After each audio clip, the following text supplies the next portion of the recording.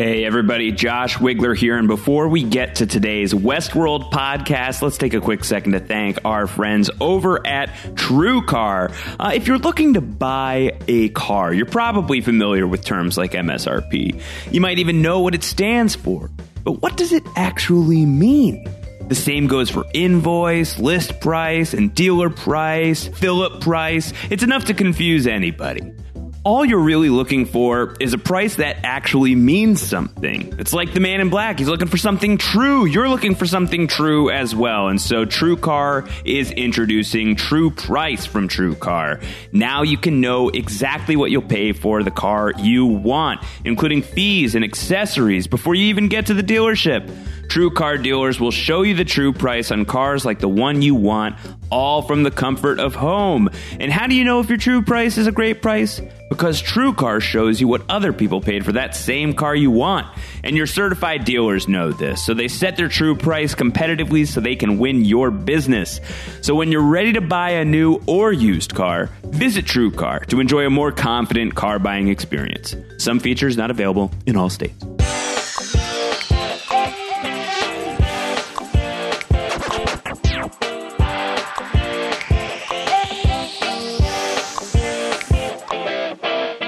Westworld Season 2, Episode 7 is over, but we are just getting started here on the Welcome to Westworld podcast on Post-Show Recaps. Hello, everybody. I'm Josh Wigler. I'm back. Like Robert Ford, I have returned, and I am here with my great friend who has been holding it down, defending the Mesa against all intruders, and doing a much better job than the security forces employed by Delos. Joe Garfine. Joe, how are you, old friend? Hello. I am the last analog device in a digital world, man. Man, you're pretty digitally savvy. You know, give yourself some credit here. I am, but some of the younger fans make me feel analog, but that's okay. They have nothing but positive, constructive feedback to contribute, so I love them. But I digress. You and me both. You and me both. I definitely feel showed up by the youths. Yes. The youth, the youngsters. The youth of America, the youth of the world, I should say. The fans are so freaking smart. I mean, you and I cut our teeth on Lost and theorizing there. And that, compared to Westworld, honestly, Lost is still our favorite show of all time. But that's like a walk through Disneyland or Sesame Street compared to Westworld. Yeah, Joe. So, I mean, I was traveling last week for work and I'm severely jet lagged as I have returned from my trip. So maybe it's that or maybe I'm just like a dumb idiot, which I mean is definitely true, but that might be the reason why I'm so confused by Westworld right now. I was flabbergasted and flummoxed and all sorts of other F words all about this last episode. Le Corché. How do you even? I have no idea how to pronounce this. Again, dumb idiot. Hashtag dumb idiot. That's me. Maybe I'm alone in this, but I'm also very confused. But it hasn't stopped my sheer enjoyment of it. Once I stopped trying to piece together the timeline during the episode, I found myself absorbing more of it.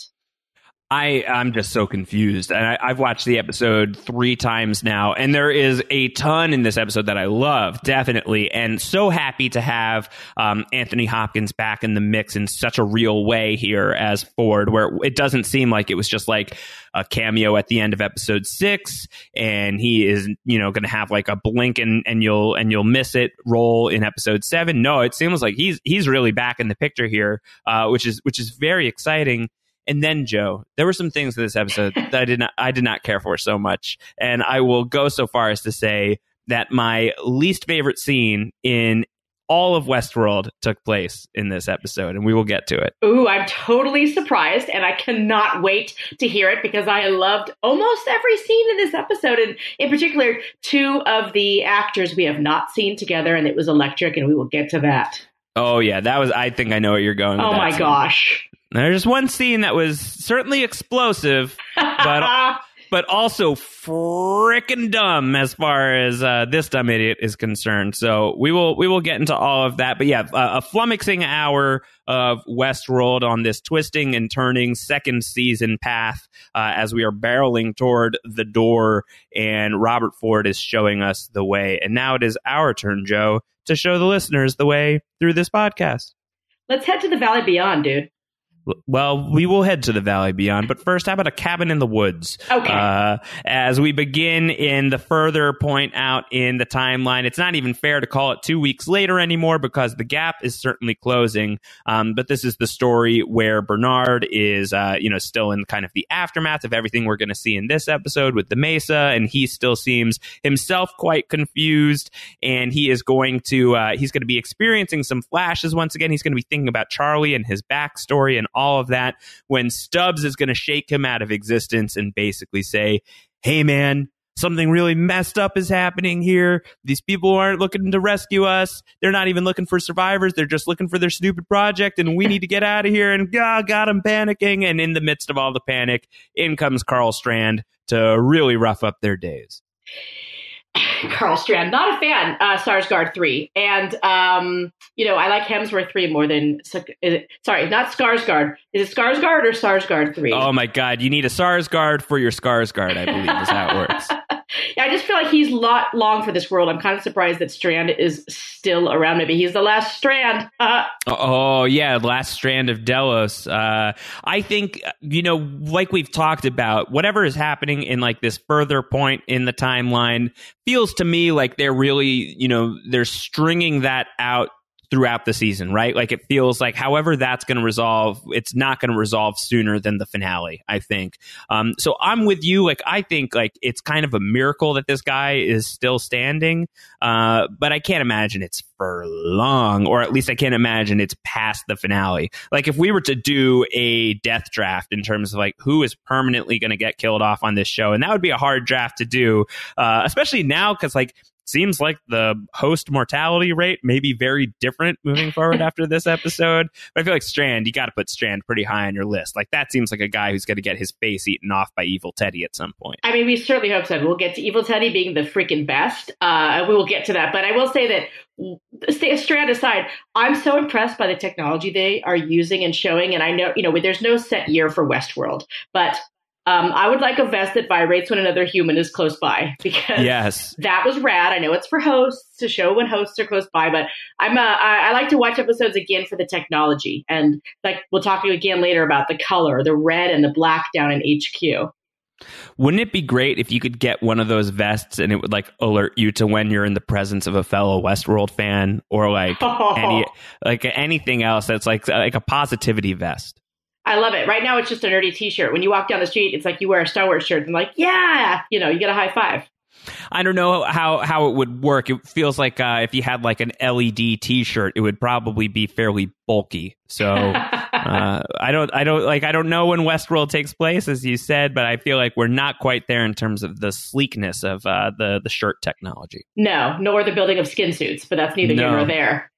It's amazing that Stubbs mentions that Teresa had a sat phone in her office, and if they can get there, they can call for help. And then Stubbs and Bernard are being taken to the cabin in the woods in which Teresa Cohen died. I thought that was kind of an interesting connection, and not for nothing, Joe. Yeah, it was 10 episodes ago, season 1. Episode 7, where we got that first Bernard is a robot reveal and the moment in which he kills Teresa, which I still think is one of the all-time moments in Westworld so far. And we're going to get to this cabin in the woods where we're going to see Charlotte is there and Strand is there, and they think that they are trying to sell the key. And in the process of all that, they're going to find a door, once again, another door being found in that very same cabin. And behind the door, it is going to be a litany of Bernards, an armoire filled with Arnold doppelgangers. An Arnold noir. Yeah, an Arn noir. They're going to go in there, and there's going to be a bevy of Bernards, and the secret is out. And I got to say that this was a moment that I don't know what your stance is on previews and everything, Joe. We actually haven't really talked about that before, but there was a big season 2 preview that showed this moment in the preview of Charlotte with a bunch of Bernards at one point in time. And for a show that is shrouded in so much secrecy, and HBO really takes that stuff very seriously, surprised that they gave up the goose on this reveal, because it's a really cool scene that I think would have been even more powerful if there had been no hint of it coming whatsoever. I agree, and the week to week, next week on trailers have become way more vague since then. So I don't know if it was an HBO decision to include that in the overall season 2 trailer, but they seem to have tightened that ship since then, which I'm like you, I don't really want to know what's going to happen. Yeah, that would be my preference. But here we go. We know that this is going to happen. And at the very least, like, cat's out of the bag. Everybody now knows what Bernard is and who Bernard is, or at least what Bernard is. I don't know about who Bernard is. I don't know if they know about the Arnold of it all and everything going on with that. But secret's out. Okay, let's back up a second. They said they're looking for a key. But they already have D'Abernathy, nailed to the cross, nailed to the chair. And that's what I thought the key was, D'Abernathy's brain ball. And yet they're still looking for a key. Right. Well, that's because D'Abernathy is going to get the key forcibly removed from his head by his own daughter later in the episode. And timeline wise, everything we're seeing here in the cabin is coming after that scene. I see. Okay, that's what I did not know. Yeah. So the first scene and the last scene of this episode, this whole episode is framed with the future point, with the point in the timeline where Bernard has, sometime after like the whole I killed them, all of them, like all of that. That's where we are with all of that. Okay. So D'Abernathy's control unit has been removed at that point. I'm just fascinated by the use of the language of the key and the door, and they're obviously connected. And I cannot wait. Oh, me too.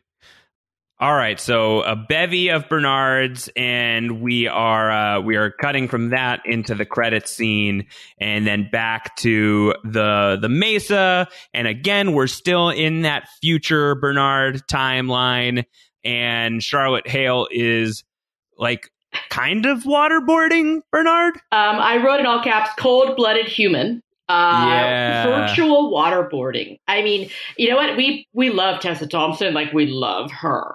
And it is fascinating to see her as the absolute worst. She's the worst.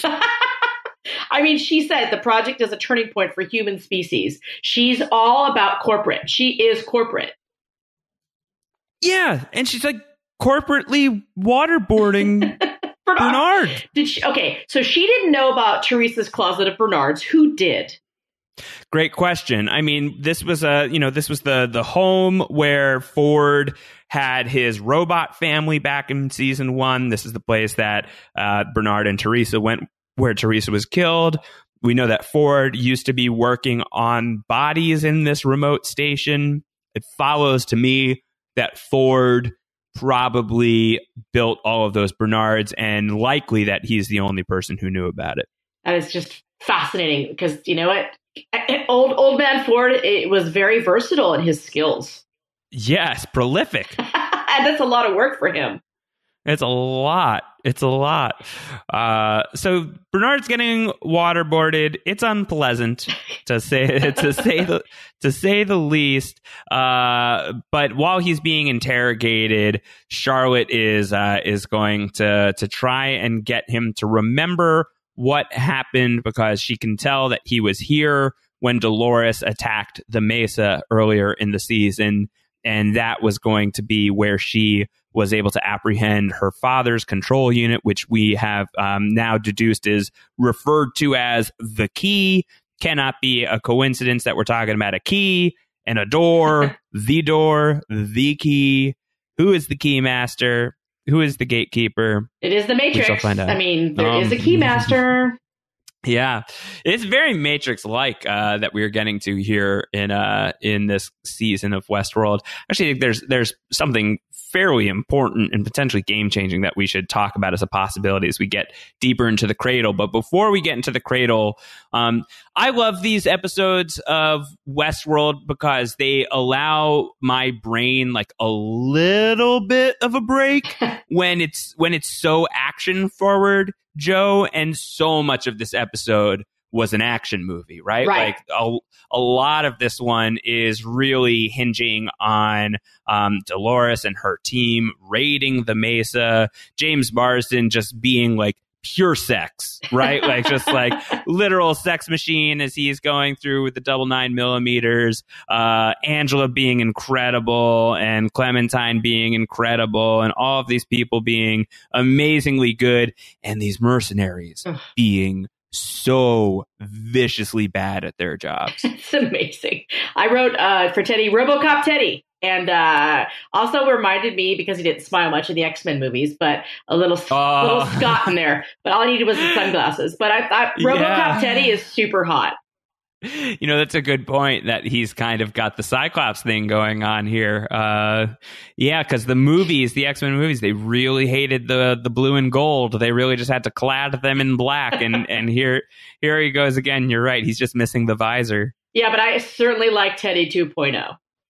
I love Teddy 2.0. Teddy 2.0 is incredible.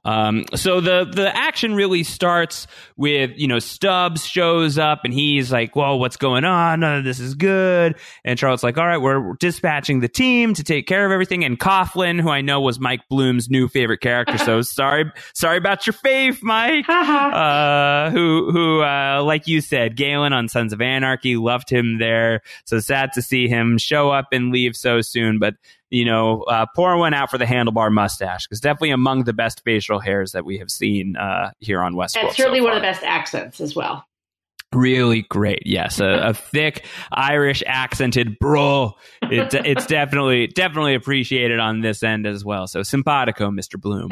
But these guys, like the soldiers, are going to go down and they've got these vests on, like you said, and the vests are very cool. Maybe if Teddy wore one of the vests on his face, it would be like a kind of Cyclops-esque.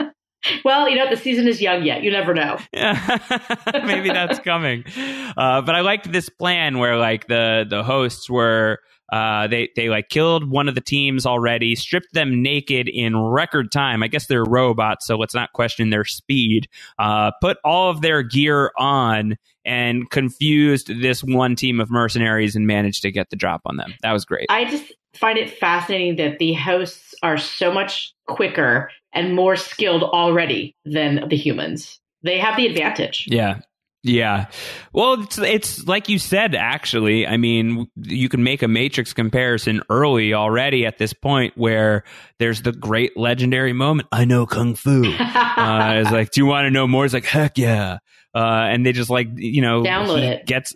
He gets all of that stuff just like uploaded directly to his noggin. And really with just like a few flicks of a switch, and if you're suddenly woke to all the technology that's around you, and if you can remember like your past builds and lives and stuff, I'm sure that this technology, it's like a a second language. I mean, think about how quickly Maeve was able to speak Japanese, and even the week before this one, for the episode that I missed, she speaks at least a little bit in Lakota when she's confronted by Ghost Nation. So just like the little things that can happen in just like the flip of a switch for these hosts, it's very clear that if they were allowed to achieve their full potential, they will be the superior species for sure. Exactly. They clearly upped the level to Olympic speed stripping. So. Olympic stripping. Yeah, I think I like the hosts' odds. I think that they'll gold medal that. I don't know if the Olympics will be held in Westworld anytime soon. No, it's a little messy. Yeah. They could do the Winter Olympics in Shogun World. Oh, if their heads don't get cut off. I know, that's a dangerous place. And especially like if you have like a nasty accident on the slopes, the viscera would just be off the charts. Next season on Westworld. Yes, I want to see it. I want to see it for sure.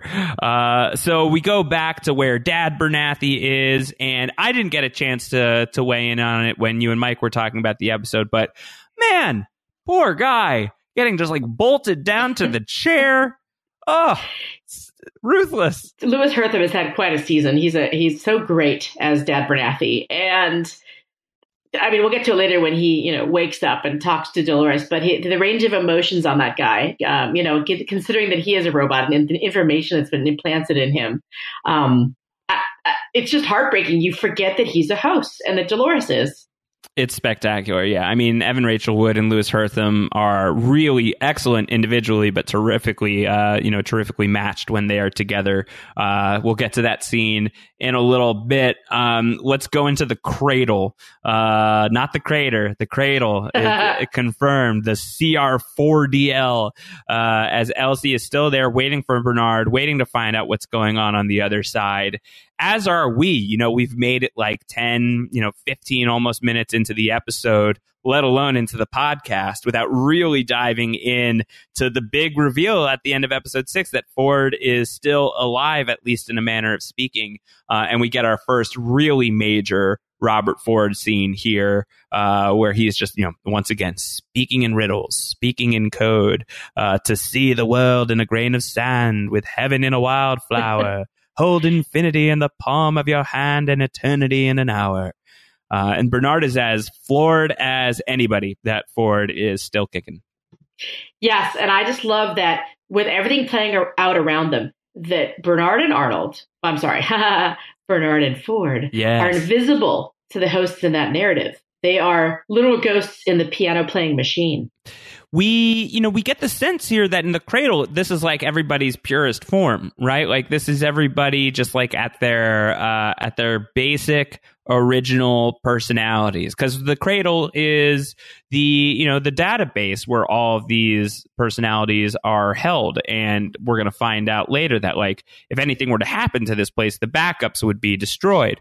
A thing is going to happen to this place. So, there's that to consider. But inside this world, it makes sense that like if these are their original forms, if this is like their kind of like purest, unwoke existence, then whatever's going on here between Bernard and Ford, well, that wouldn't look like anything to these people. Right. I just think like philosophically, this scene sort of is in my wheelhouse. The whole fate versus free will, Bernard's response to it. And the park is a testing chamber. The guests are the variables. The hosts are the controls. Yeah. That's a great line. It's cool because, I guess I never really stopped down. I wonder what the case is with you, Joe. Like, I never really, thought much about why they hadn't changed the stories very much in the 30 years. It's a good question. I mean, we know that William and Logan were in the park about 30 years ago, and the reason why that storyline and the main narrative from season 1 were hard to untangle from one another, at least to the untrained eyes, is that the characters were so similar to one another. Like everything going on in Sweetwater back in the Logan and William days made a lot of sense in the modern context. But I just never really questioned it. And now having like Ford kind of articulated, or I guess it's Bernard who articulates it, that's because the hosts have been controls and the guests come to the park and don't know they're being watched. They were the variables. They were the ones that we were studying. We weren't studying the hosts. We're studying the people so that Delos could copy them. Just, it never occurred to me to even put my brain ball in that direction, Joe. How about you?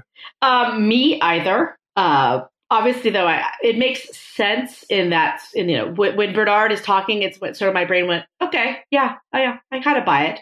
Yeah. And the guests want to live forever and to become hosts, essentially. And that tracks, right? Like, I mean, that's something that I think that we've been looking at for the past couple of weeks. I think Riddle of the Sphinx specifically really makes it clear that is a major thing that is going on here with the James Delos experiments. That, it would make a lot of sense that it wasn't just happening with him. It was happening with a lot of people. And I think it also makes a lot of sense, given Ford's near omnipotence within the park, that he would be the guy who is really figuring out how that will work and how that won't work. And he's the guy who's talking about how this project does not work out in the real world yet. Right now, the only place that my mind is going to be very effective is here in the cradle, in this digital realm. In the real world, I'll degrade in a matter of days or go mad like poor James Delos.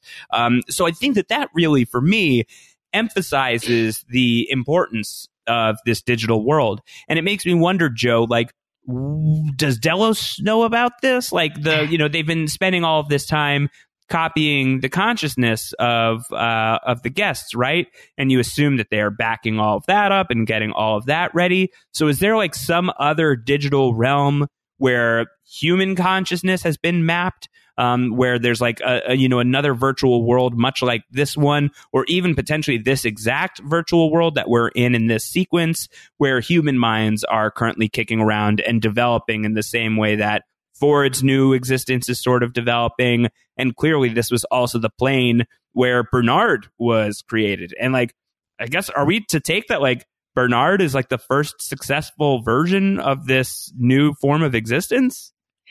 Potentially, but I have a kind of a crazy theory that plays along with what you're talking about, and it has to do with the cradle. Should I float it by you? Yeah, of course. Okay. We keep talking about the Valley Beyond and the door. And, of course you go, is this going to be a door to the real world? Well, why is Dolores so hell-bent on going there and it's going to change everything? To me, they would not blow up the cradle if there wasn't a backup of the backups. And what is in the Valley Beyond is where they're storing the DNA and the human consciousness and all the data of the guests that then they're going to replicate to create new hosts. So you think when you say they wouldn't blow up the cradle, you mean like Dolores wouldn't blow up the cradle? No, what I'm saying is, Dolores and her team, like Ford, or I'm going to have to say Ford, had the foresight to keep that information elsewhere just in case. Like, I feel like if we're going to spend that much money in technology in Westworld, the building of it, whether it's Delos, whether it's my conspiracy theory that it's, William's daughter Emily working with old man Logan, someone has a backup somewhere of what they were doing to the guests so that they can repurpose them to make new hosts and new narratives. Yeah, I bet that's the Valley Beyond. That makes a lot of sense, like in terms of why that would be a weapon, why William would look at it as his greatest mistake. So I would bet that is where the guest backups are. I wonder, like, should we take it at face value? Because Charlotte talks about like, we've got your backups here, and if you want to continue having your advantage of being able to be resurrected, you're not going to want to F with us. And then Dolores is like, we don't want our backups. Those are chains. And Angela's going to go ahead and suicide bomb herself inside of the cradle. Are we to take that at face value that like the host backups are wiped out at that point? Or do you think like Ford has some sort of copy of all of that stuff? Like how is that all going to play out, I guess is my question. To me, the cradle hosted the data, the brain balls of all of the hosts, but not the skin suits. So it could also be that the Valley Beyond is cold storage of additional hosts. Copies, and that they could put the brain balls, and there's also a backup of the brain balls. I'm not really, this is not an entirely fleshed out theory, but I just keep thinking about the fact that we see that security wants to drain the lake they found all the bodies in episode 1, right? Right. Well, I keep thinking about the fact that the cradle is kept cool by water, and that there's this terraformed body of water that wasn't there before that's obfuscating the Valley Beyond. That's probably keeping cool the cradle number 2. Oh, interesting. Yeah, I like that a lot. I think that's a really good call. You know what else I would love, though, is if the personalities are gone, like if the backups are authentically destroyed for the host, but you're right that like there's a cold storage where all of the like other skin suits are. Yeah. The potential for like Tallulah Riley to come back, even though she is like incinerated by the end of this episode, but with like a completely new personality, with like a completely different brain ball. I love that as an opportunity for these actors, like to have some like stability in their jobs. That sounds nice in this day and age. But beyond that, I think like the ability to be like a little versatile in their performance and to like actively get to play not just like new shades of new characters based on how programming gets tweaked, but literally having different pearls, as it's officially called, to have those like implanted into their skin suits could be really, really neat. Well, especially since, it looks like they obviously have a great, amazing cast. They have another, obviously going to get another season. And so you think I like to pause and think long game, long picture, long con.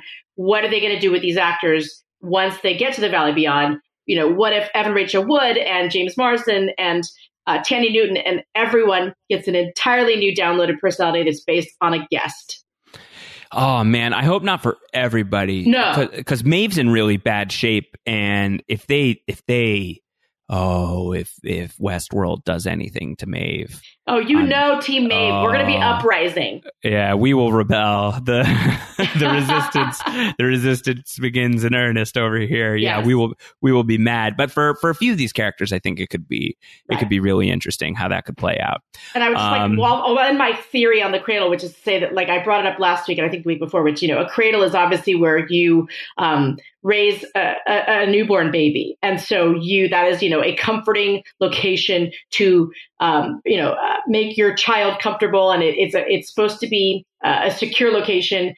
Not only is the cradle blown up, but all of the familial relationships are. I mean, we know that Bernard lost his son a long time ago, but Dolores loses her dad. Maeve loses her daughter. William's daughter is MIA. It's not a coincidence. This all happens when the cradle is blowing up. Yeah, I love that. Thematically, I think that really connects. Yes. Speaking of the Man in Black, let's hop over to him for a bit. We'll get back into Bernard and Ford in a little bit. But this is, the only Man in Black moment of the episode, and like getting very dangerously close to being the final Man in Black moment of the show. Ed Harris, Joe, taking some serious damage in this sequence when he makes the unfortunate move of crossing paths with Maeve. Not a person you want to cross. A man ain't real until he suffers, Josh. I guess that's right. And this dude is suffering. And we see like kind of like the replay of what it was like before when Maeve encountered the Man in Black once upon a time. And here he is coming back in, and he's very callous towards them when he first walks in. He's hiding out from Ghost Nation in the same way that Maeve is hiding out from Ghost Nation. And Maeve like pulls a gun on him quickly and says, "Get the hell away from us."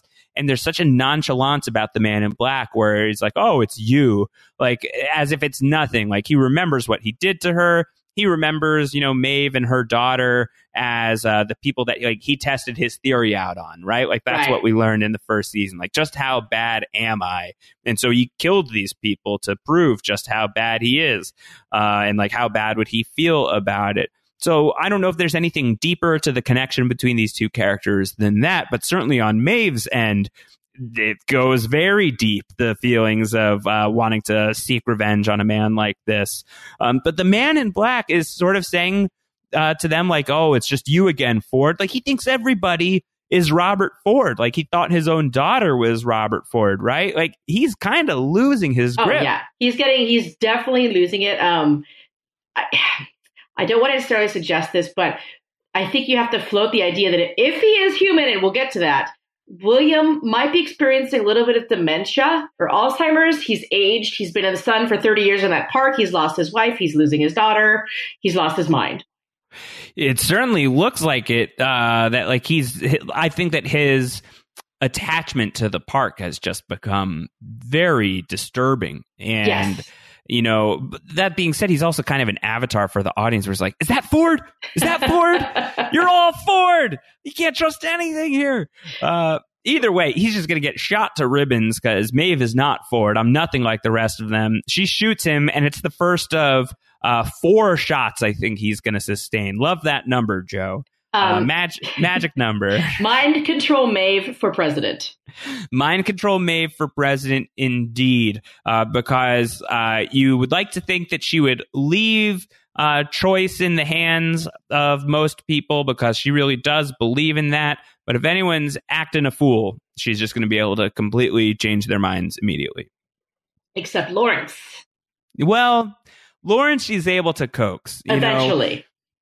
And I don't know how I felt about this either. Like there was just there were a few Nolanisms, and I target this more at his brother than at Jonah Nolan. He wrote Dark Knight. There's like some stuff in that movie and in the Batman trilogy. Sometimes we're like, what are you guys doing? Obviously, so much better than it is not. But there's just like a couple of moments here and there that are like, that makes no sense. And for me, Lawrence is sticking up for the Man in Black against Maeve after watching the Man in Black like butcher his cousins. Right. So like, well, why are you sticking up for the guy who just killed your cousin? Yeah, it took Maeve's convincing to remind him and like stir his memories of, oh, right, he also killed my daughter and my wife at one point. Right. Right. So that was confusing to me, but not worth getting too hung up on. No. But but William's gonna get like shot. He's shot in the arms. He's shot in the leg. And then Lawrence is going to shoot Maeve instead of the Man in Black for whatever reason. And then Maeve is able to convince Lawrence that this guy has been awful to you in the past. He's not the person you think he is. And that is going to cause Lawrence to shoot the Man in Black in the chest. Like, how are you going to come back from that? Well, two theories here. Obviously, one is that I don't think he's off the show. Like, I just don't think they're going to definitively kill off Ed Harris's character and just do flashbacks. Here's the thing, though. Sizemore and security, they gathered Maeve and they left. They didn't even pay any attention to William. He's still off limits, like I've been saying this entire time. It's not just because he is the majority shareholder of Westworld. He is practically invisible, as Ford is. It is fascinating. Sizemore and security left him. I don't think they cared if he was dead or alive, but they just didn't even care. And even glance in his direction, there is something about that. So what's your thinking behind that? Like, do you think that he is literally invisible to them? Is it that he's a host and they know not to mess with it? Like, what do you think is going on? I don't know. For a minute there, I was like, what if he's only visible to hosts and not guests? But then I thought, well, okay, Juliet, his daughter, showed up. If she's not a host, that takes away that theory.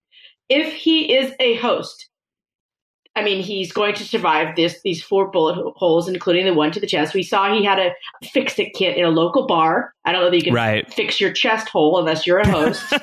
Sure. It's not that show. Is he immortal? Did he achieve something that we don't know yet? We know Ford kept saying to him, this game is for you. This is your game now. He tells Bernard, this is your story. He tells William, this is your game. Is that a coincidence? Yeah, and we know not to mistake coincidence for fate. Let me ask you this. Have we seen scenes with Bernard or Arnold with Man in Black?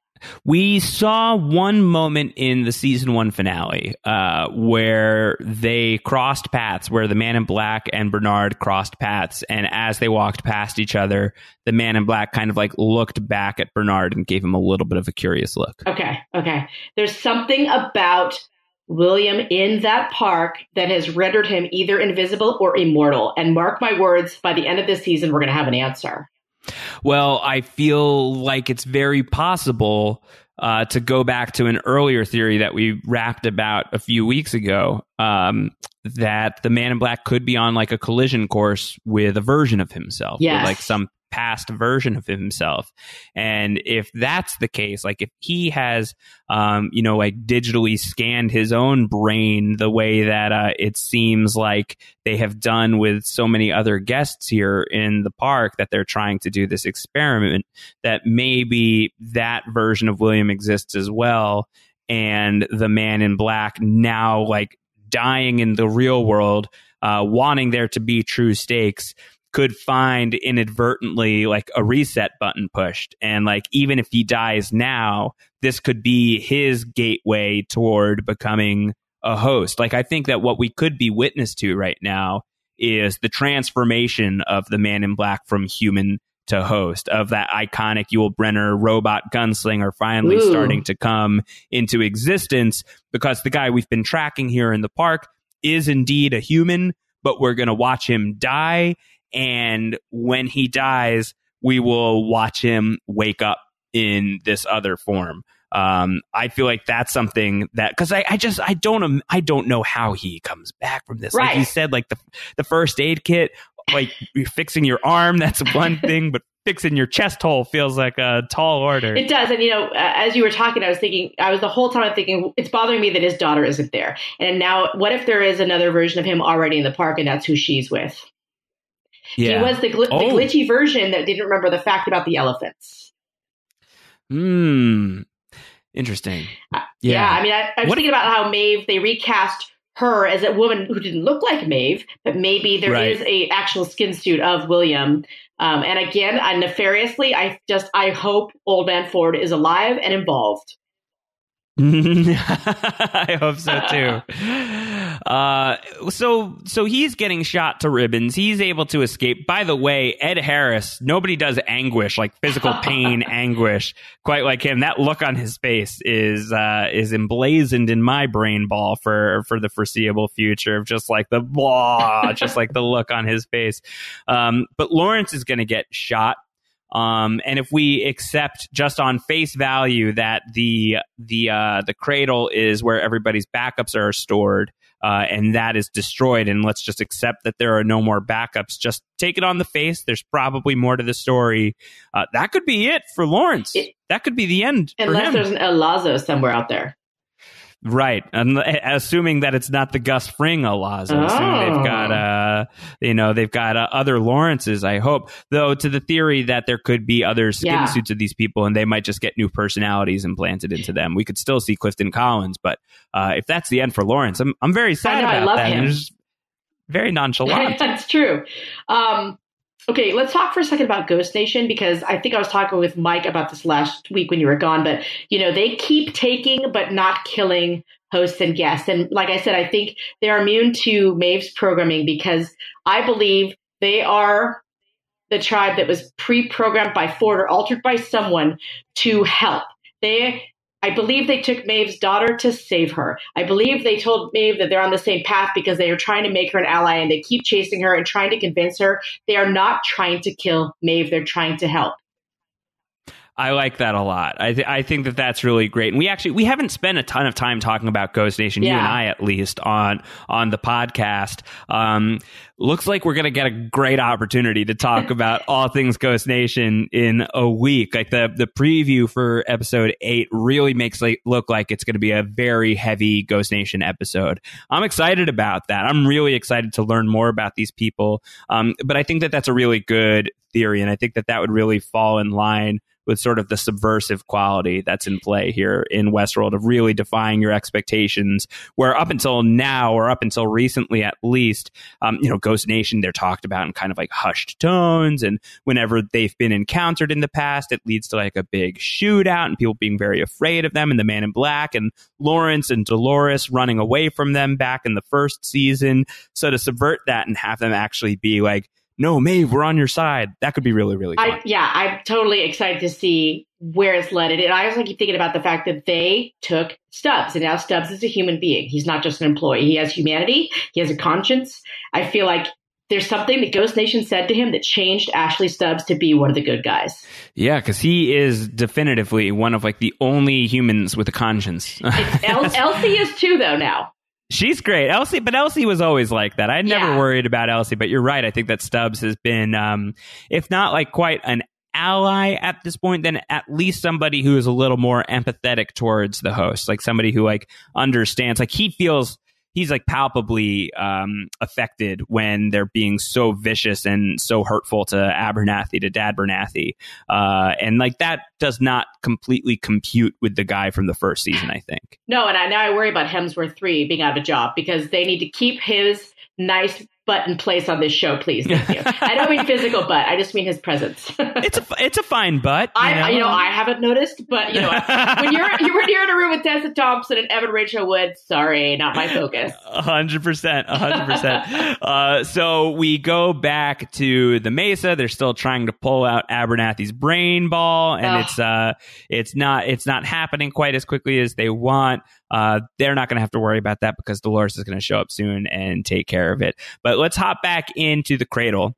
And here we are going to see this house that exists within this digital realm, within the cradle, that immediately before Ford even said anything, I was like, oh, this is the same place that Arnold was building in the real world back in episode 2. It was the new home he was building for himself. And Ford confirms that outright. Says this is the home Arnold was building for his family. He created it here first. He created everything. Okay, here. I noted that too. Talk about playing God. He takes him to where it all began. It's like, and they walk through his Garden of Eden, or I wrote Garden of Evil.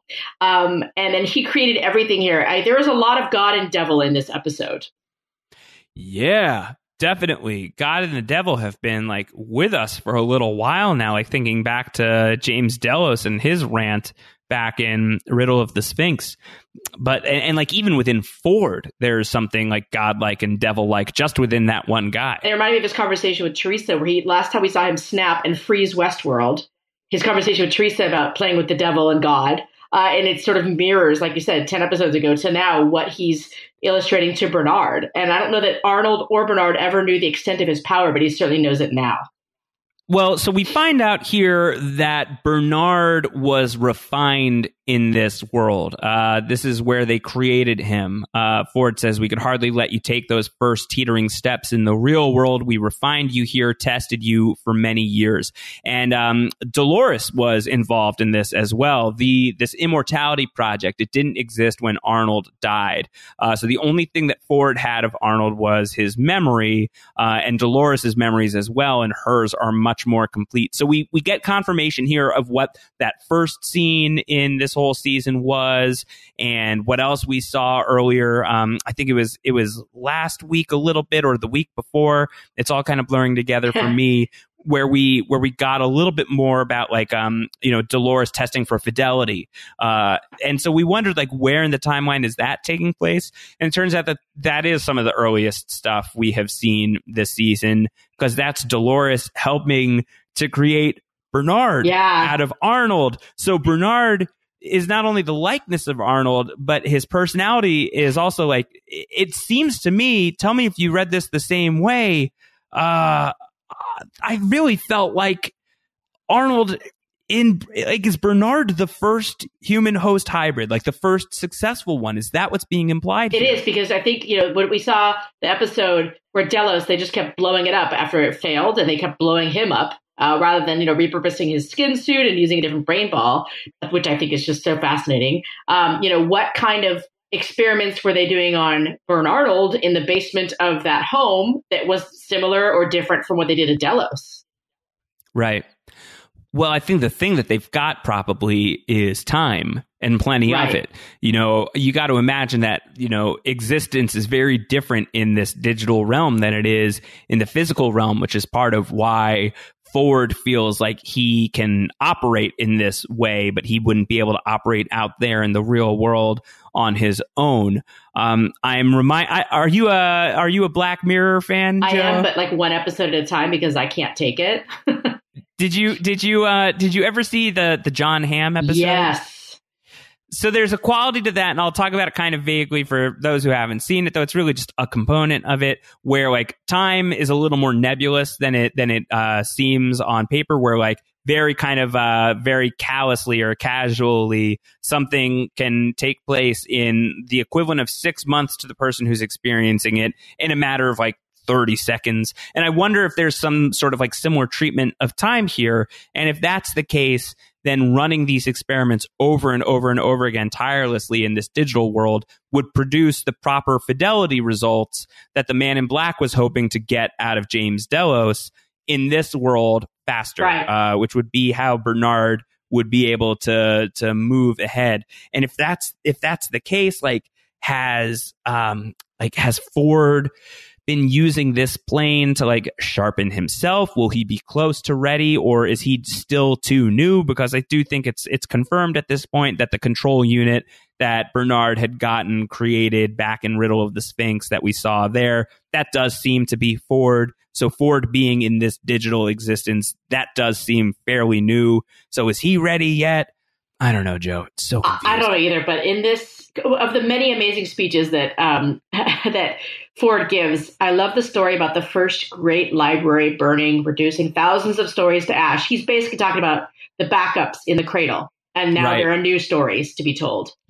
Right. And, he talks to Bernard about how this isn't my story anymore, it's yours, which to me, it continues to reinforce. I really do think that we're losing these backups. So, if we're going to have these people on the show anymore moving forward, I really do think it's very likely that some of these people are just going to be completely different characters moving forward. Which is going to be fascinating if they do it within scenery and costume and words and emotion. I'm kind of excited about it because, just as I didn't know what would happen in season 2, I have no earthly idea what they could do next season.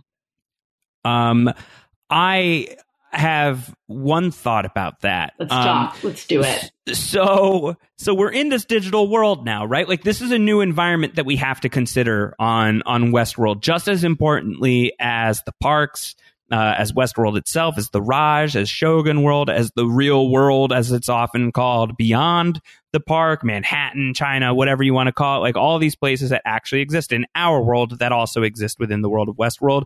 We now have to consider like the Cradle universe, or whatever we want to call it. Let's call it that for now, this digital realm, the Cradle world. Is it possible? Is it possible at all, Joe, that like, is that what freedom looks like for the hosts who clearly can operate within this realm in an existence that very closely emulates what it's like to exist in the corporeal world, in like the real world, in the flesh and blood world? Could we be seeing in season 3 potentially like a massive part of the story taking place in this digital space? Could that be what freedom looks like for the hosts? For them to be able to shed themselves of this world that you and I occupy and instead take over this digital space where they can really run free? I am not sure, because would they know it's all digital? You know, I'm not sure. I still have a view just from the end of last season where, you know, when Maeve was going to leave and go out in the real world, I'd like to see the hosts as we know them out in the real world. Me too. Maybe a blend. Yeah. There could be like, a mix of some people who go into this place and see this as salvation. And there could be people like Dolores who are, I don't know, running for president. I would vote for Maeve maybe first. I too. But I think maybe national security for Dolores. Yeah, it's Department of Defense. Department of Defense. Dolores, party of one. Yes. All right. So Ford is going to escape the cradle alongside Bernard. As Bernard is being unplugged, Ford is hitching a ride. He's riding shotgun with Bernard, which is going to be unpleasant for Bernard in many ways. Yeah, that's not a great extraction. He's not going to love that. Great line from Elsie as she's catching Bernard on what's going up, that the system's back online. Whatever was clogging it up, it's gone. Clearly, that's because Ford has left. And the Mesa is under attack. And if we survive this, I'm going back to dental school. Which, if I understand, she made that. I don't know if she made that line up herself, but it was great. I have never rooted for someone to become a dentist more than I am rooting for Elsie to become a dentist and just leave all this behind. Season 6 finale, it'll be like we see her in dental school. It'll be great. I like it. I like it quite a bit. Let me ask you a timeline question, if you might know. Yes. At the time the cradle is bombed, is Dad Abernathy still upstairs with Dolores and Hale?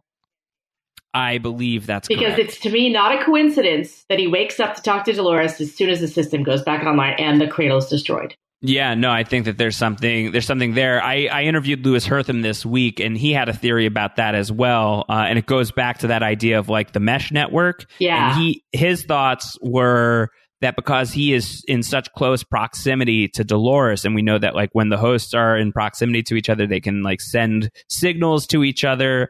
He thinks that like that gives him like a grounding presence because he's so close to Dolores that it brings him back to his truest self. I think that would jive really well with the idea that like that could be what Maeve is using to connect with everybody too, where there's just like some super empathy that occurs when people are really connected on the mesh. She's got some serious spidey senses going on.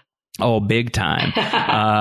So Abernathy, speaking of Stubbs being a real badass, where he wants to know what the hell is going on. And Charlotte's like, yeah, I can't really talk to you about that. It's above your pay grade. And so Stubbs pulls the gun out. He's like, yeah, well, I'm looking for a raise. That was really, really great. No time for raises except for the stakes being raised. Hey, now. As Teddy and Dolores burst into the room, Dolores is reunited with her father. Teddy has a gun on Stubbs, and Charlotte tries to do some verbal judo here to get out of this situation. And man, again, like you said, Tessa Thompson, fantastic. Charlotte Hale, terrible. And to watch Dolores dress Charlotte down, like really rip into her. a thing of beauty. Wonderful. Correct me if I'm wrong, but we have not really seen scenes with Charlotte Hale and Dolores. None that I remember off the top of my head. Two just stellar, fantastic, amazing actors holding their own. And I wasn't sure if the height difference was like on purpose. I don't know if Dolores is in boots or something, because I think there probably is the opposite. I would have thought Tessa Thompson's taller than Evan. But I just thought the way they had sort of the camera angle, along with the eye line of Evan looking down at Charlotte, was just a nice touch. The lighting of that scene, the choreography of it, and that to me is like an Emmy scene for both of them. I loved it. Well, it's exciting because at this point we're used to seeing Dolores be dominant over other people, but we're only used to seeing Charlotte in that mode. Like, even when the tables have been turned, with the hosts being able to fight back against humanity, we have seen Charlotte be fairly measured, or always have like a backup plan on a backup plan. Yeah. Or like in the face of adversity, be like really strong and demanding about like how she wants to get her way. And here finally with Dolores, like, there's no negotiating with Dolores Abernathy. No, that's one of my favorite scenes of the entire series. It's awesome. All right, Bernard and Elsie, they are continuing to try and like get out of the mesa, but Ford is haunting Bernard, and he wants Bernard to send Elsie away. And in this moment, I'm like, please don't kill Elsie. I really don't want you to do that. I thought it was an interesting choice to have, when he's looking in the reflection of the office, Bernard sees Ford. As to me, I interpret it as for us to start theorizing that we see Bernard, but I don't know, that he is Ford, which it would be, whether it be brain ball, whether it be virtual or real, they made a choice to show him as him. Yeah, well, again, this idea of reflections, Joe, you said the magic word. If I was Pee Wee Herman, I'd be freaking out. We've got this idea as being reinforced once again. And it's not just the reflection of Bernard and Ford, but because we know who Bernard is based on, this is a great reflection of Arnold and Ford. Yes. And this is a really cool development for where we are with Bernard right now, where he kind of has already had to like sort of wrestle with the legacy of Arnold, and has only encountered Ford up until this point in terms of the people that he knew, but now is kind of like ruled by his two dads, and like, where is that going to take him? And for now, Bernard, who had seemingly a decent amount of agency earlier in the season, even though he was always confused and kind of just like stumbling from mystery to mystery, now he's really subservient. Now he really seems to be at Ford's whim without the ability to overrule Ford. Ford is definitely the dominant of the two personalities, based on the fact that Bernard is going to listen to Ford here. He's going to shoo Elsie away. Elsie goes to like find a car so they can hitch a ride to the Valley Beyond, and they need to get there first before any of the people. But that's really at Ford's behest. And certainly what Bernard is going to do later in the episode, when he just guns down a hallway filled with people. That's all Ford. Yes. And I don't know if this is jumping ahead, but I loved when he flashes to the memories of what I say, quote, his children, Arnold's son and Dolores, his creation. I mean, that's an interesting choice. Very, very much so. So again, a lot more action is what's going on here. Clementine is going to get shot multiple times, and it seems like the end for Clementine, but I think that she's actually Angela Sarafian, the actress who plays her. Like, that's a great example of what we've been talking about throughout this podcast, of like, some of these characters might die, but the actors could still stay on and become new characters. That's already been the case with Angela Sarafian, who's like barely Clementine anymore. Oh my gosh. I mean, and look at, I was thinking about Angela too, when in the first episode ever of Westworld, when she's greeting the hosts or greeting the guests in her white dress, and she's angelic and perfect. And then look at her now. Yeah, she has very much changed. So she's going to get shot as well. She's going to scurry off. We'll get to her in a second. We go back to Dolores and Charlotte first. And Dolores is going to call Charlotte out on what's going on. You created us in your image. It's you who want to become like us. That's the point of your secret project, and your chances at eternity are going to die in that valley with all the souls you've gathered there. So that sounds like it's really speaking to what you brought up, Joe, in terms of what the Valley Beyond is. I think I think at this point the show is not like trying to hide where we're going with that. Human immortality trapped in some sort of facility that feels like where we are. Our speech to Hale mirrored Ford's speech to Bernard almost to a T. Yes, very, very similar. Very similar indeed. Do you think by coincidence or do you think by design? And by design. Do you think Dolores, because this is something that I've seen debated a decent amount, and I don't know how much we've gotten into it, you and me. Do you think, how much agency do you think Dolores has versus how much do you think she is still just on whatever path Ford has set out for her? I think Maeve has far more freedom and free will and agency, even though right now she's laying shot up in a cart. I still think that Ford has more control over Dolores than she would ever know. Yeah. Probably, especially now that he's back on the show and and he's still guiding Bernard specifically. Why wouldn't he be guiding Dolores as well towards something? And uploading Wyatt to her or reminding her of Wyatt directly feels fairly deliberate. I'd love to think that Dolores is fully conscious, but I think that we really do have to think about whether or not that's what's actually going on at this point. I know. I want her to be as well. I want them to be free. Yeah, me too. But this is where Charlotte's going to threaten, we've got your backups, and without them, it's game over for you once you're killed. So you won't have them as an advantage anymore without those backups. And that's when Dolores says, they're not an advantage. They're chains, tools you use to rebuild us and repurpose here in your warped fantasy. And do you really think I'd let that continue?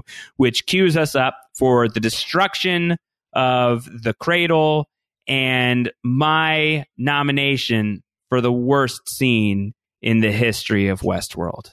Please elaborate. This is ridiculous. I'm sorry. This is absurd. It's stupid. It's ridiculous. I don't like it. And I love Tallulah Riley. And I think in terms of her performance, she's fantastic here. But it's so ridiculous to me that this guy, who obviously is awful, comes down into this basement and is so swiftly seduced by someone he was just trying to kill. And it's not like he's a robot. He's just a person and supposed to be a highly trained mercenary killer. And he is going to stop everything that he is doing to have some playtime with a dying robot. It makes no sense. Counterpoint. And I'm not going to do all men here. And I apologize to anyone who's offended by my vast generalization. Yes. This is a vast generalization, but I think we've also seen it with dumb criminals on shows and movies that the allure of a woman, whether or not you put out of your mind that she is created or built, I think can have, and like she says, I am perfection, I think can have a stunting effect on the male brain, even if briefly. Maybe it's a last hurrah because he assumes she's going to be dead, and he underestimates the power of the sexuality. Totally. And I totally get that. And I think that is very valid, but she's bleeding and she just shot at him. She just tried to kill him and he shot her. And he said, you're in bad shape. You look like you're dying. I guess he underestimates her. And I guess you just have to accept at face value that this guy is terrible and awful. But he's an awful character. At the very least, my nomination for worst character in Westworld. Okay. But I think the combination of that in this really pivotal moment, and I understand that it's kind of helping to reinforce those themes of subjugation and the subversion of the patriarchy falling apart in sort of this epic fashion that we've been seeing throughout Westworld, which is fantastic, and that being distilled down in this moment of Angela leaning in on what she was built for and using that as a weapon and taking ownership of this thing that she loathes and despises, and using that as this schmucko's undoing. That all makes sense to me, except that, I don't know. It just bugged you. It just played very goofily. Would you have rather her character found a grenade or a bomb and just sacrificed herself to the machine right then and there? Yeah, I think that would have made more sense, at least to me. I mean, you just have to accept as a premise that this guy is awful, and and that's fine. But like, he's he's that type of like kind of like B-list bad guy. Joe, he's Joe B. Awful. Yes, he is, and I don't even want to call him that because your name is Joe and you're Joe A+ awesome. So I don't know. I'll call him. All right, you are entitled to your opinion about the scene. I think it certainly served its point, but the way it got there, I agree, could have been a little better. But I think I was so surprised by that happening that I let that go. And I love Tallulah Riley, and I thought she was excellent. It's not a knock on her performance. It's really a knock on. I thought the scene was very strange. It felt like how we got there. I think, like you said, like how we got there just did not add up for me. Entirely fair. But we're there, and the cradle is destroyed, and Dolores seems to be excited about that. And like you said, that does seem to shake Abernathy free. Louis Hertham, his theory being the mesh network, but I don't think the timing on that can be pure coincidence that the backups are destroyed and Peter Abernathy suddenly wakes up and is able to have a conversation with his daughter. You know what I just realized? That could be the exact moment that Maeve isn't able to convince Lawrence, or like there's something about the timing of that, and that's why she gets shot a bunch of times. Like the system went up, and she loses a little bit of control. I could be totally wrong, but I was just thinking about it. Definitely something to chew on. Also, something to chew on is Teddy's fist as he is pounding it into Mustache Man's face. Teddy like going full John Woo on these people. Like all you needed were some doves to be soaring in the background, but with like the double 9mm. Slow-mo. Oh yeah, and then he's fighting Coughlin. And again, like Coughlin, who I love the actor, but the whole like happy trails, mother effer, like we're getting like really leaning into these action tropes at this point. So Teddy's going to kill him. He's going to like overkill that guy, like unnecessarily so. Again, he was just brought up to level 11 on the scale of 1 to 10. And so he's just, he's going to have to make up for lost time in terms of being RoboCop Teddy. Indeed, yeah, he's still putting all of that together. Somewhere in the midst of all of this chaos, Stubbs and Charlotte are able to escape, and that is lucky for Charlotte because Dolores was going to saw her brain open. I was so excited / scared for that. That was awful. I mean, like, again, yes, exactly like you said, like, kind of want to see that, kind of really don't want to see that. Like, it's, that's the tension that you're always in with Westworld. Exactly. But I was also thinking, like, what if in the Valley Beyond, if there is an extra storage room and server, that there is a Charlotte there because she did have sex with Hector last season, so they could gather DNA from him. I'm just saying. I like it. I'm in for it. Yes. Dolores is going to luckily be able to use that saw on somebody. Unluckily, it will be her own father. Yeah. That's sad. That's sad. They have a really sad goodbye. They do. And, Louis Hertham, I hope that in some form we do see him again. I hope so as well, because he is marvelous. And every scene that he was in Westworld and every performance he gave was just off the charts. Just the way that his face twists, the twitching and the way that he chews on dialogue, and especially kind of like these discordant pieces of dialogue, these famous lines and monologues and verses that he is having to repurpose in this strange new context. Just spectacular. He was more really human than amazing. most humans on Westworld. 100%. 100%.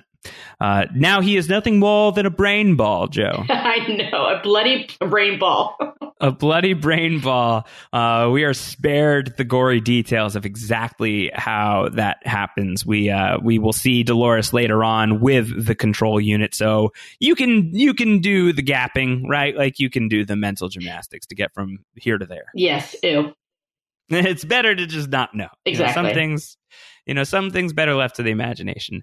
So in that time, Sizemore, he is going to come back to the Mesa with Maeve. He is going to drop Maeve off. She is looking worse for wear, and all of this madness is happening at the Mesa at the same time. So this is like a bad time to be showing up filled with bullets. It's interesting because you think, okay, he's not going to leave her. He's obviously cares for her. And then, of course, he leaves her, but then he hides close by. So we're not quite done with Sizemore and Maeve yet. Not yet. Not quite. If anyone can rebuild her, I think it'll be him. I like that as well. I mean, he's not like the lab tech, so maybe he can get his hands on like Felix and Sylvester to like some patchwork. MIA. I mean, you got to assume that they were picked up as well, right? Because they were with Sizemore when Sizemore called it in. Okay, but so then where are Hector and Atomic Blonde Armistice? Great question. Maybe waiting in the wings to come and free her. Or they got the message because he speaks the language and now they're with Ghost Nation.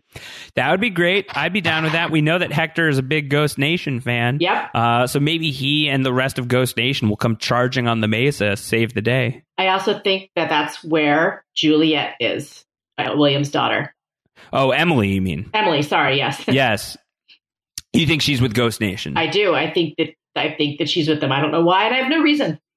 Well, she was with them before. She speaks the language, right. So it would add up. And especially if she was like trying to find her dad before when he bailed on her, right?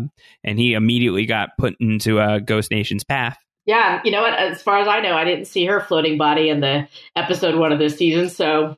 Who knows? Who knows? Who knows?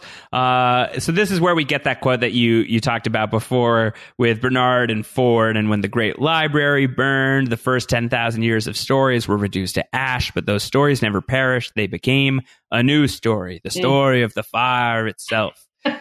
And talking about a man's urge to take a thing of beauty and strike the match. And we get some beautiful Beethoven starts playing, and there's carnage all over the place. Man.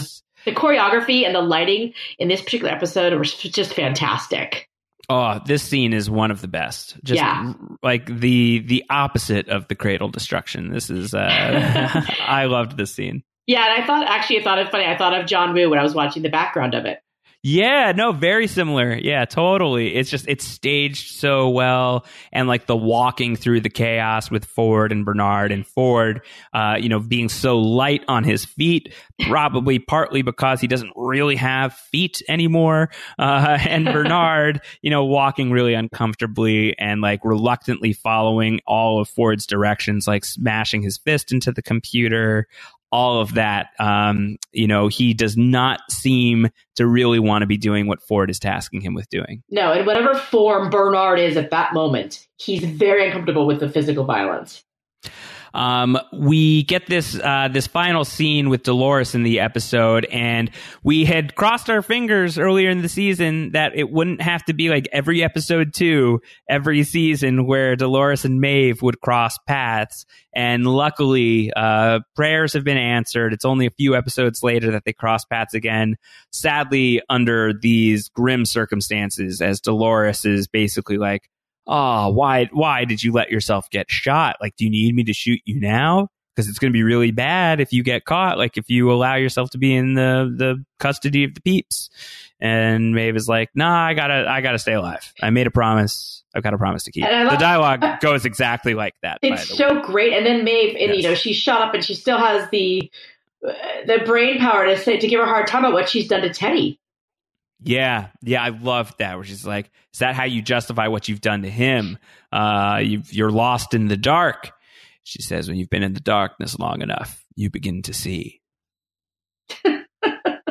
I love Maeve so much, and I like you. I want more of these two together. And there's obviously this is not the end of Maeve or Tandy Newton, so I have no idea what they're going to do. But if this is the last skin suit for Maeve, then they've got some work to do. There's no way. I will be so angry. And Tandy Newton loves making this show. Like she's so in. She's so in. And the people who make the show have to know that she is just spectacular and is just like a lights out fan favorite. To remove her from the story would be a crime of epic proportions. No, I don't think they will. No chance. I'm stuck on the line Dolores says to her, which is, "You're free to choose your own path." It seems to me that Maeve is the only person, quote unquote, that Dolores has granted that to. Yeah, it's odd, right? Like that dynamic between them is so curious, where Dolores has not even begrudging respect for Maeve. It's like out and out, full on respect for Maeve. Right. And it doesn't feel fully reciprocated from Maeve. No. At all. Like, it's Dolores is kind of the Darth Vader to Maeve's Luke Skywalker, for an imperfect analogy, in that Dolores is like, come to the dark side, and Luke is I'll never join you. And like, that's sort of the dynamic that you're getting in these two characters, where Dolores sometimes like has like this like Sith Lord tendency to just like shoot everything that moves, and this is the way forward, and justifiably given her experience.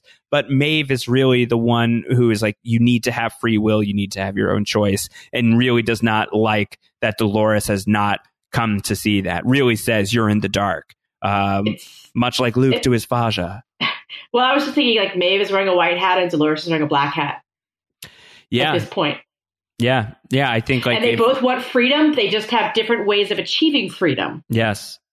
I'd love to see that poster for like season 3 of like Maeve in the white hat, Dolores in the black hat on either side of the poster. I'm going to totally like get some custom fan art. I have to now commission it. Do it. I want it. I will. I want it. I want it. So Dolores is not going to shoot Maeve here. Maeve has chosen her own path. Dolores says, I'm sorry, this is where it ends. I will also be sorry if this is where it ends. And the makers of Westworld will be sorry as well, because we will riot. I don't think it'll happen. I agree. Sizemore, still alive, lurking somewhere nearby. Good for Sizemore. Made it improbably still alive. He's like a cat. He's got many lives. Kind of has like a cat-like quality to him, Sizemore. And dare I say he is a pussy. Oh, sorry. Sorry, language. I love it. Unbelievable. All right. So then there's this great scene. I don't think that there's too much to dissect here that we haven't already talked about, where Bernard is forced to kill these soldiers by Ford, who it's just so chilling with Ford. Like, pick up the dead man's gun. Like, Hannibal Lecter, welcome back. Oh, my God. Totally. Or like, your sweet grandpa ordering you to be murderous. Oh, it's so murderous. And says, I know you have a delicate constitution, so I'll do my best to ease your conscience.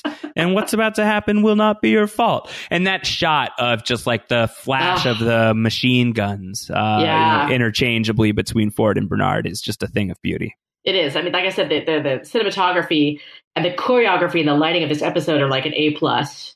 Yeah, I think that's one of my favorite set of shots in the whole show. Is those shots that Bernard and Ford are firing. It's just, it's so cool. It's like you're a mirror. Sorry. Don't you also love like that sort of like the when it's Ford taking over for Bernard, all the lights dimming out? Like, it was even cooler in the digital world, where like all of these like kind of like metal doors started sliding down on the windows. That was so awesome. It just looked great. It was freaky. It was amazing. The set design on this is so elaborate. Unreal. I mean, it's just, thank God for an HBO budget, because good Lord, it's just, you feel like you're there. Yeah. I don't want to be there, by the way. It seems scary place. Yep. So the episode ends back at that further point in the timeline, back in the time that Charlotte has been waterboarding Bernard, and she is able to get out of him that Peter Abernathy's control unit is in Sector 16, Zone 4, which is happens to be the coordinates for the Valley Beyond. So we're going to the Valley Beyond. Strand is very excited about this. Charlotte seems very excited about this. Bernard seemed very upset to reveal this information. But are we starting to get more pieces of this picture now, Joe? And is this not just fully Bernard, but also a little bit of Ford lurking in here still? And is he luring these people into a trap? That's my question. What timeline is this? Are they looking for Dolores's newly extracted brain ball of her dad? Yes, that's right. And so all of this is still after they've discovered the bodies in the sea of water. So at this point, this scene is the furthest we have seen, unless something else is out of context and is taking place in some future timeline. Okay, two things. One, the Lost reference that is clearly not a Lost reference, but that I'm surprised you did not get, is that Sector 16 and Zone 4 are Lost numbers. Truth. And I just had to point that out. And also, Strand says they have to go back. We got to go back. I'm just saying. Oh, so, man. yes, one of my theories is that Bernard whispers the coordinates to Charlotte, and then he, of course, is forced to say them out loud. But because I believe Ford is so in him right now, entrenched in his brain, that it's a trap and they're setting Hale up for those coordinates. Yeah, I think that sounds right. It's possible. I think Charlotte Hale is in for a rude awakening. But I want her to stay on the show forever, too. I know, but Tessa Thompson's going to be fine. Listen, Valkyrie, make that movie alone, and I will totally watch her do that, too. I really do think, as much as I love her, first of all, she's going to be great. Her career is skyrocketing right now. She's going to be totally, totally fine. And I do think Westworld needs to, the stakes need to be real. And so we need to be able to lose people. And I think that given the role that she has had on the show so far, losing Charlotte would be an acceptable and, dare I say, satisfying loss, given the role she has played in the lives of the hosts, i.e. she has been abysmal to these people. And she's really the true villain. Yeah. So, yeah, and also her film career. Yeah. So I think, again, we're talking like Strand would be somebody who you would take in that draft. I think Charlotte's not a terrible bet either. But she's so good this season. She's so good at being so bad. So, like, if she makes it, I'm happy about that as well. I'm just kind of braced at this point for losing Charlotte at some point this season. Right, yeah. That's the episode, Joe. I know we've got a little more to talk about. Do you have any theories that we did not touch on that you wanna clear out here? Not that I could think of. I just, I try to interject them along the way. And I know sometimes I jump ahead. So I appreciate you guys listening to us ramble on and with the grain of salt, knowing that we do this. Ramble on. No, I just love it. I love, the idea of the cradle being the birthplace, and now that's destroyed, and as are all of the familiar relationships. And I strongly believe that the Valley Beyond is under the water. And I cannot wait for more of the Ghost Nation, who I think are our friends. What about you? I can't wait to see if Ghost Nation accepts our friend request next week. OMG. That will be fantastic. So it looks like it's going to be very heavy on Ghost Nation next week. Zahn McClernon, who plays Akechie. I don't know how to pronounce the name. I will figure it out in time next week. The original, yes, The First of Us. Also Hansi Dent on Fargo, and it's just a spectacular actor. So I'm really excited to see what they're going to do with that episode. So we'll be back next week to talk about that. But first, Joe, you've had your hands busy. Cancer Gets Lost. Lots of crazy things happening in your neck of the woods. So remind everybody what's up. What's going on in your universe? Yes, for those who don't know me, maybe you're listening for the first time. In my spare time, I am the co-founder and executive director of Cancer Gets Lost, which is a nonprofit. We collect entertainment memorabilia and try and get it signed, and we put it in an auction. And July 1st, we have a huge online auction opening up. All the details are on cancergetslost.org and Twitter.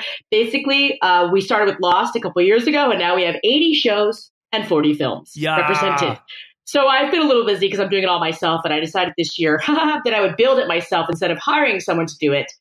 So it's a labor of love, and I love it. And we donate all the net proceeds to the Pancreatic Cancer Action Network, which is our charity of choice this year because of my mother-in-law. And so there's always a personal reason to why we do this and donate money. And it's all, almost 100% fan supported in terms of item donations, actors, writers, producers. And speaking of that, Westworld fans, our friends at Kilter Films, which is Lisa Joy and Jonathan Nolan's company. Our friends there have donated some Westworld items for this auction, and it's online and open to everyone around the world. We have a crew jacket, a men's crew jacket. It has a hood, and it has like a lining, and it's got logos for Delos, Westworld, and Bad Robot. Does it have red lights that blink when you are close to other Westworld fans? That is next auction. No, I don't have that option on this one, but there's also a set of Sweetwater Mariposa shot glasses and a sealed deck of Mariposa playing cards among an amazing array of custom fan art of these characters. So Westworld fans and fans of almost every other show that's in the popular zeitgeist, I think that people will be psyched to look up all things Cancer Gets Lost, and I'll remind you every week.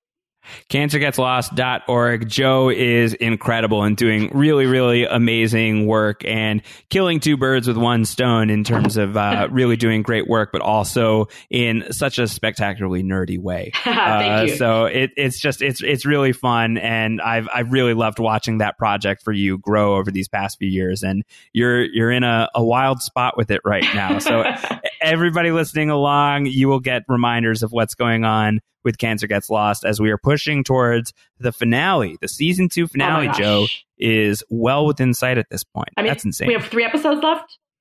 3 episodes left, 3 more to go. And I still have no effing clue. And I know that we talked about this, that we study the show and take extensive notes to talk during our podcast once a week. And you obviously, for the Hollywood Reporter, do extra homework because you're interviewing the cast and doing recaps. But it is blissfully confusing, if I might describe it that way. I'm so lost. I mean, I earlier in the season, I felt like, yeah, I got this, got a good handle on what's going on. And these past 2 episodes, maybe it's because I missed talking to you last week, and that really helps, articulate some of what we're going through. But I just feel like unstuck in time, much like Billy Pilgrim. So we'll have to see. We'll have to see where we're going here in this final stretch. But we will be back next week talking about Episode 8. Follow Joe. She is on Twitter. She's at Joe Opinionated. That's opinionated with a J in the front of it. I am at Round Howard. Subscribe to what we are doing if you have not done so already. Postshowrecaps.com/Westworld is the way to subscribe to our Westworld feed. Postshowrecaps.com/iTunes to our all-encompassing iTunes feed for all things post-show recaps, where we're also talking about Game of Thrones every week. We've got some Fear the Walking Dead action happening as well, although that's about to be wrapping up in a little while here as well for the mid-season. Anything else, Joe?